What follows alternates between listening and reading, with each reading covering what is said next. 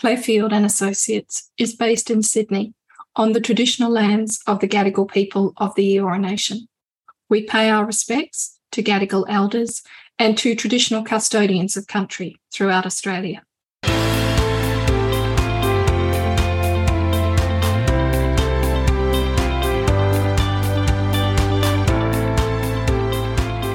From Clarefield and Associates, I'm Claire, and I'm pleased that you could join me for this episode of What Now, What Next? Insights into Australia's tertiary education sector. Episode 90, and this week I was joined by a truly inspirational university leader, Professor Braden Hill, the Deputy Vice-Chancellor, Students, Equity and Indigenous at Edith Cowan University.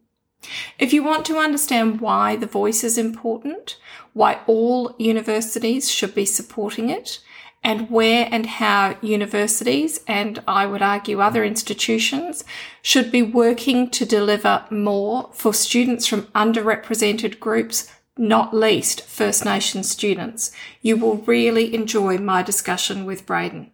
As you'll hear in this interview, I reference a number of times his speech at last year's TEXA conference, and we both speak about how moved we were by Professor Megan Davis's speech at this year's Universities Australia conference. I've included links to the videos of both speeches in the notes for this episode, and they're really worth checking out if you haven't seen them. I've also included in the notes a link to a resource developed by Western Sydney University from one of their staff webinars and available on YouTube, explaining the voice, and it's a resource that they're happy to share. Thanks to Cherie Diaz, their Executive Director, Education Innovation, for sharing it with me. And now, here's Braden.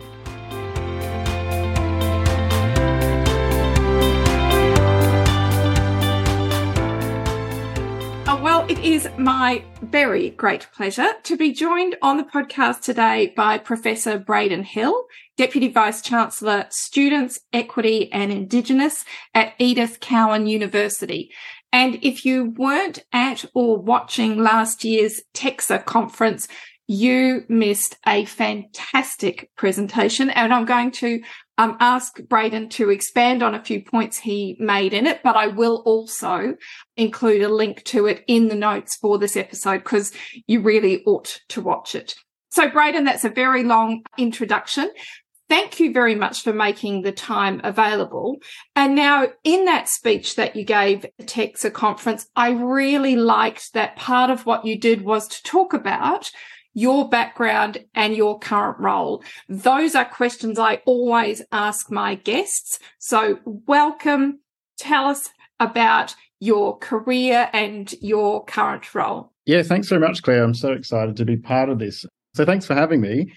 So a little bit about me. I guess my journey into higher education really had a kind of alternative pathway journey, if you like. So I was ATAR failure, or TE as it was back then, and I came through a wonderful bridging program at Murdoch University at the time. And I always wanted to be a teacher. I was always really clear about that, always had that ambition. And so that's kind of how I started my journey in higher education, if you like. At the moment, as you said, I'm the DVC, Students, Equity, Indigenous, which is an amazing job. If I got to pick a job that I'd really want to do, I think it's exactly the kind of title I would pick for myself. So I'm very privileged and very grateful that I get to do that. I think ECU is a university I'm really proud to be a part of. I think it's a very values-driven university, and one that aligns really closely both personally and professionally for me. And I think the purpose to transform lives and enrich society is one that I've lived. And I think being able to work in that space is a real privilege. And so I feel very grateful to be in universities and be in a role like this. So as I said, I was a high school teacher.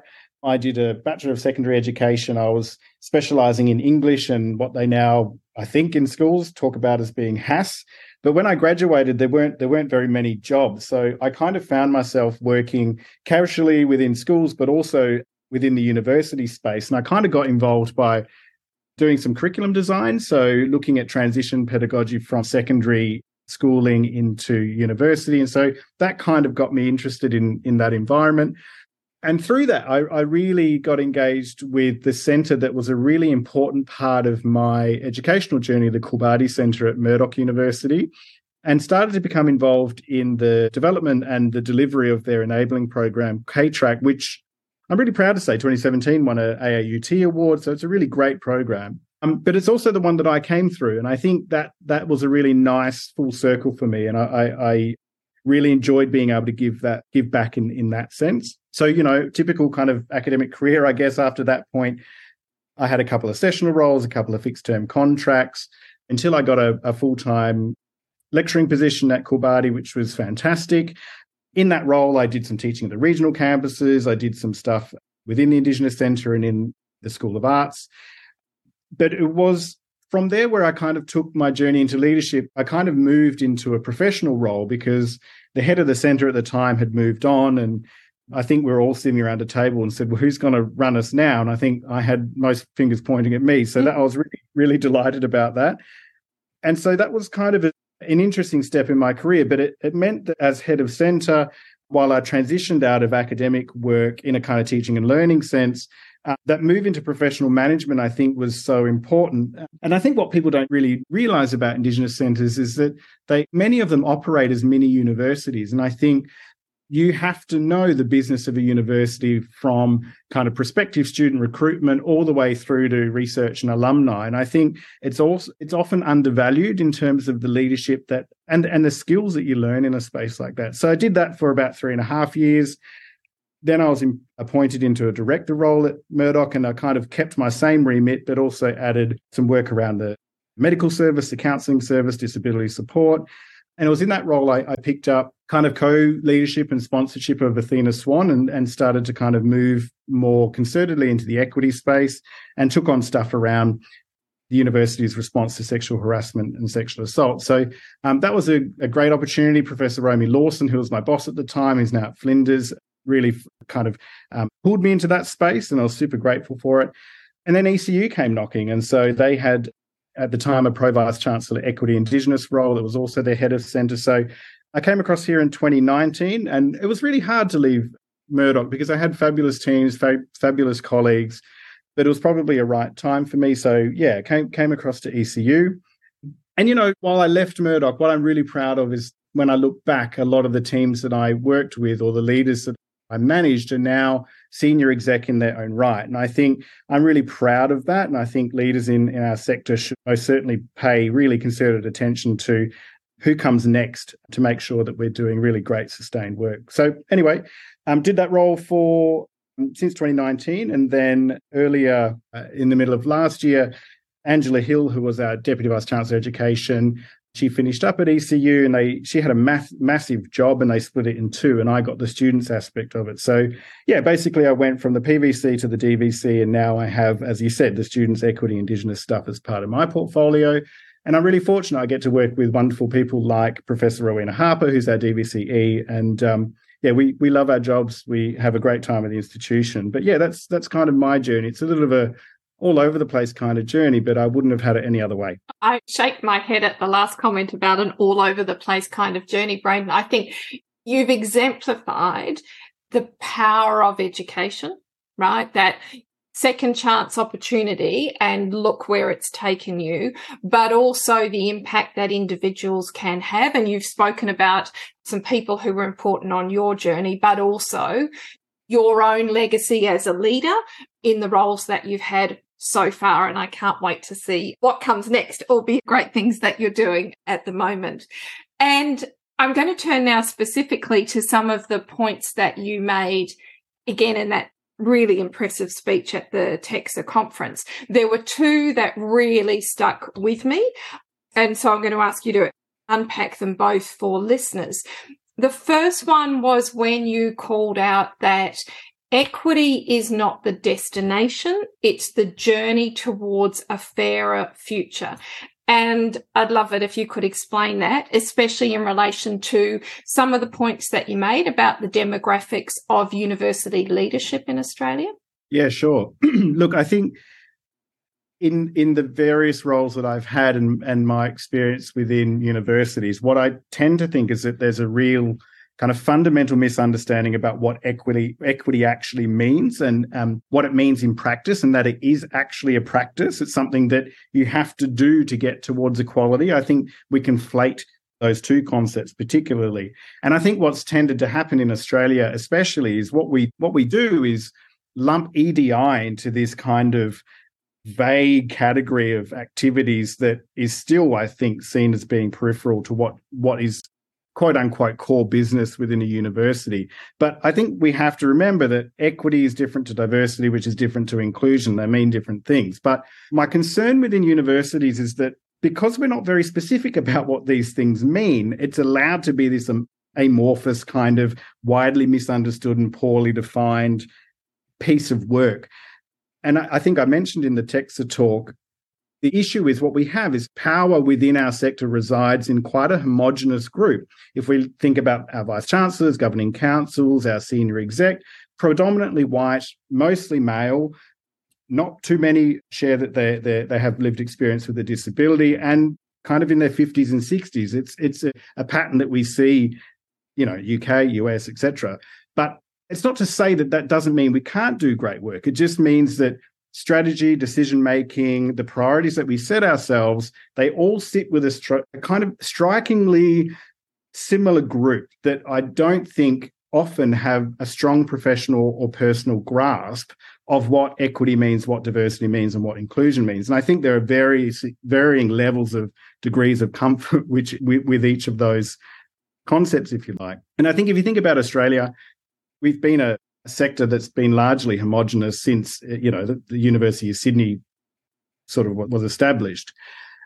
But I think what is most critical for us to think about is that this sits in a stark contrast to the students that we teach, the students we supervise and support in the here and now. And so while we talk about, the importance of diversity, we're not really seeing it at the top layers of leadership. And as I said, it's not to say we don't have phenomenal leaders doing great work in this space. It just means that I think we then have a lower level of understanding about equity as a practice that leads to equal outcomes.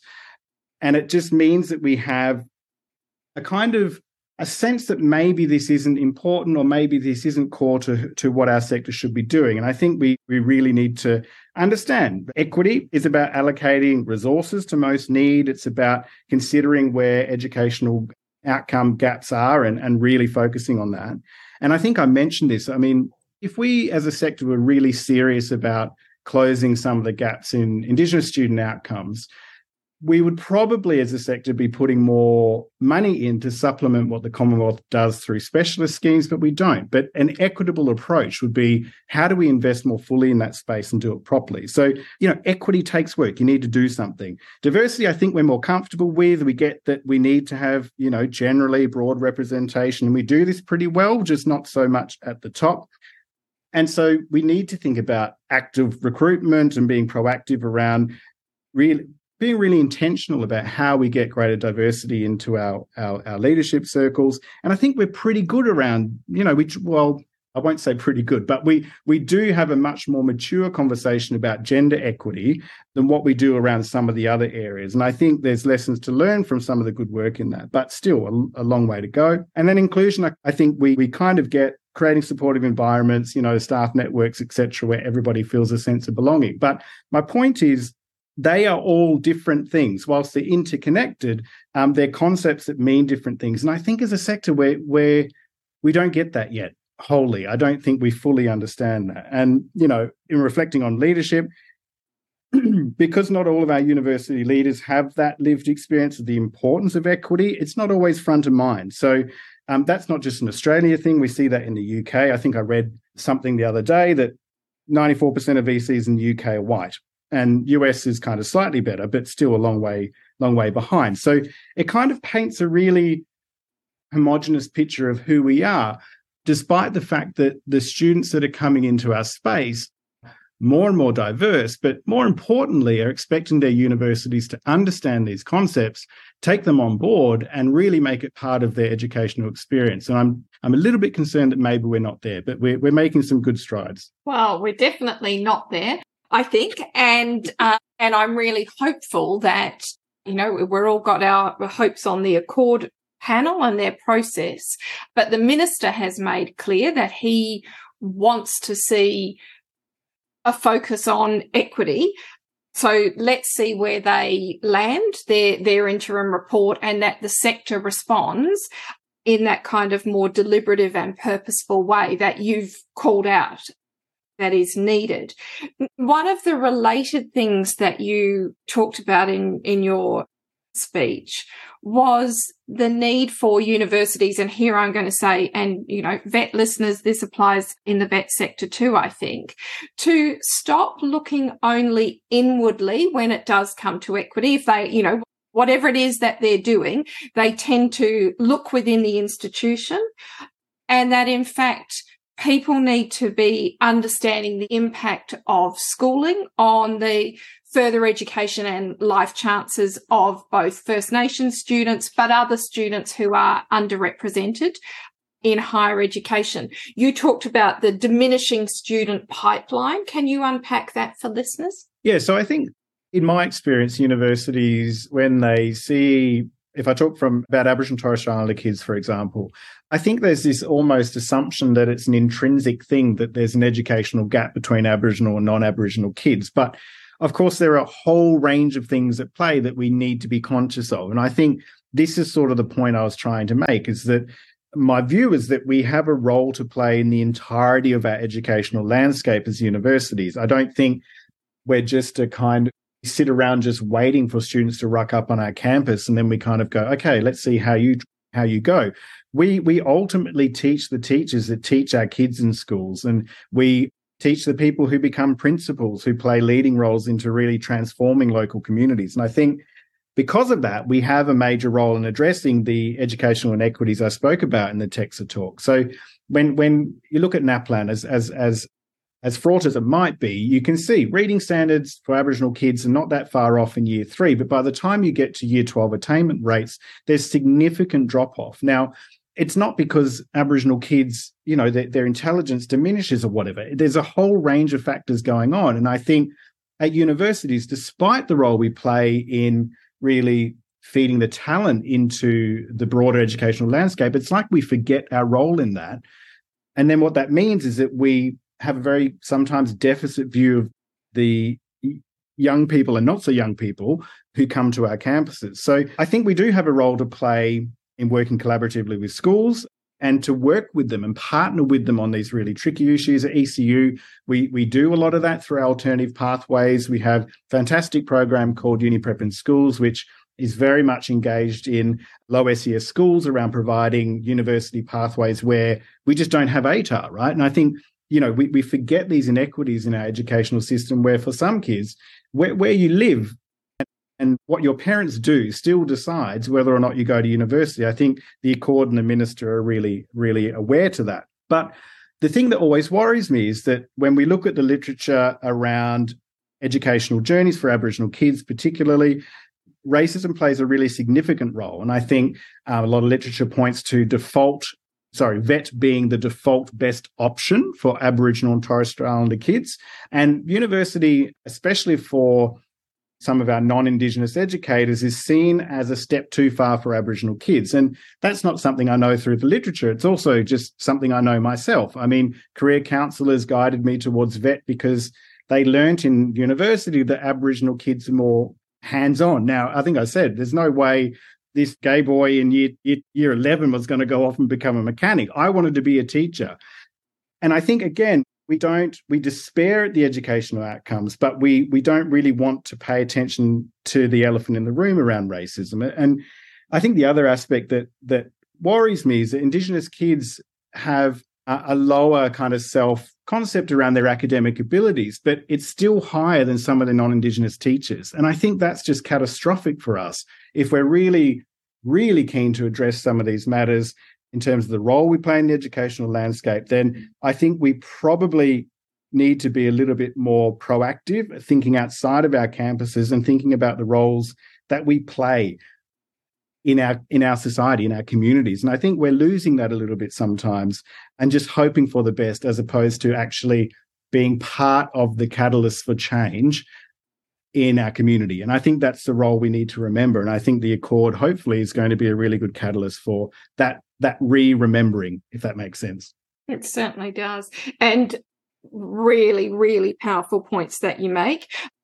Just want to clarify, I hope this doesn't sound too defensive, because I totally take your point about the racist assumptions of you go and study vet, it'll be better for you. So my point in opening up was I think vet providers need to do more in their community to help people before they get to, vet or higher education. But you're absolutely right about that, those terrible assumptions.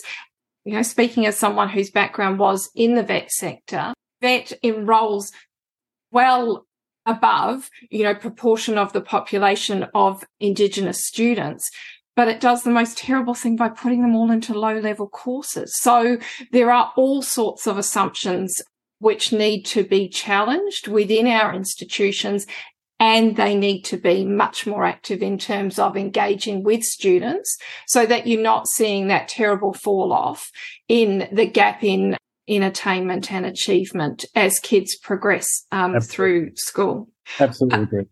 Now, hopping down off my little hobby horse, but I asked you come on the podcast, and really what I've asked you to do is the greatest hits from a really magnificent speech. And you've done a fantastic job.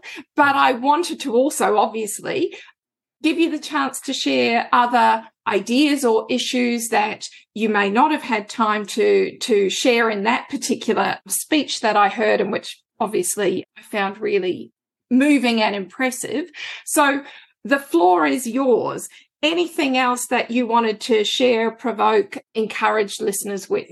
Yeah, look, I think it would be remiss of me if I didn't touch on the kind of contemporary political space we find ourselves in around the referendum on the voice to Parliament. And I think it kind of goes to the point we were talking about, Claire, around how universities tend to focus inward and limit their institutional responsibilities to the confines of their campus boundaries. I think we're seeing some evidence of that in regards to the voice to Parliament and our sector's thinking through that. I think what's been really interesting, ECU publicly support the Yes campaign, and I think that's a really important gesture, given that we, teach more than 30,000 students, 3,500 staff.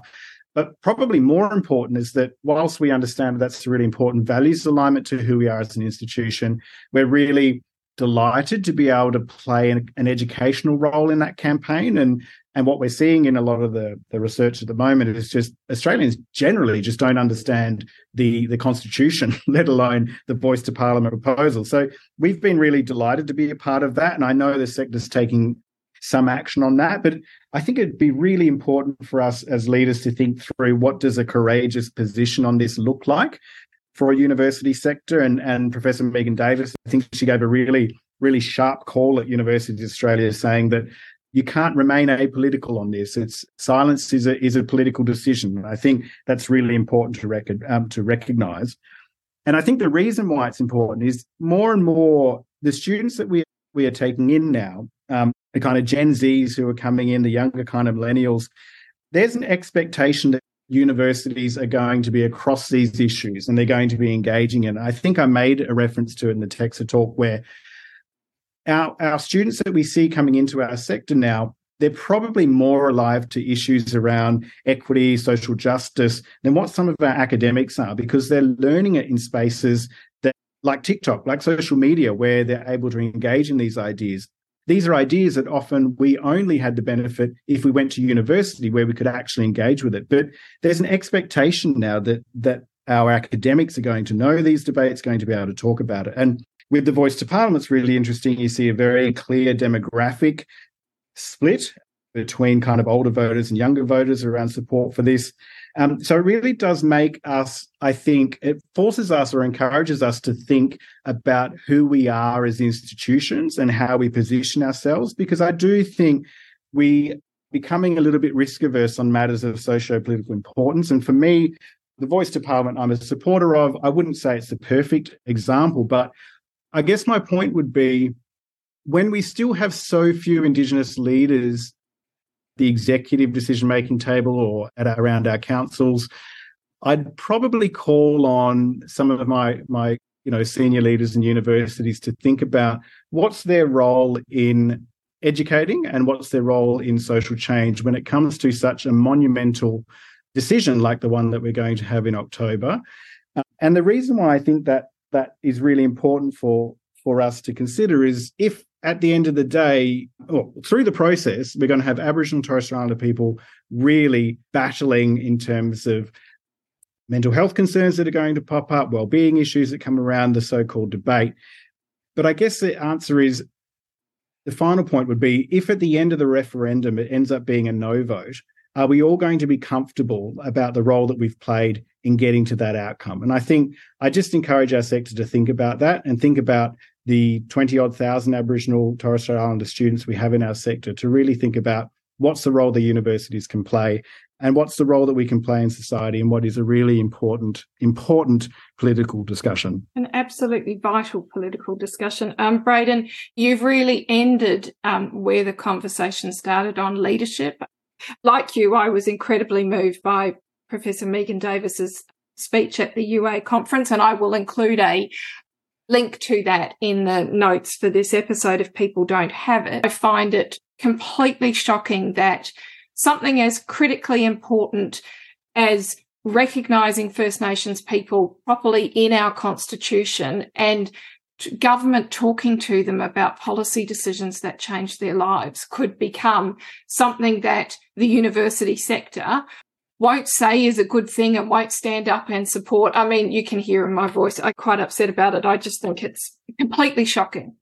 So if there are some links, we'll include those in the notes for this episode and help people who might be listening and haven't formed a view yet to get their heads around some of the issues. It has been such an enormous pleasure to have some time with you and get your thoughts, and I'm really grateful to you. Thank you very much. Thanks very much, Claire. It's delightful to be with you. Thank you.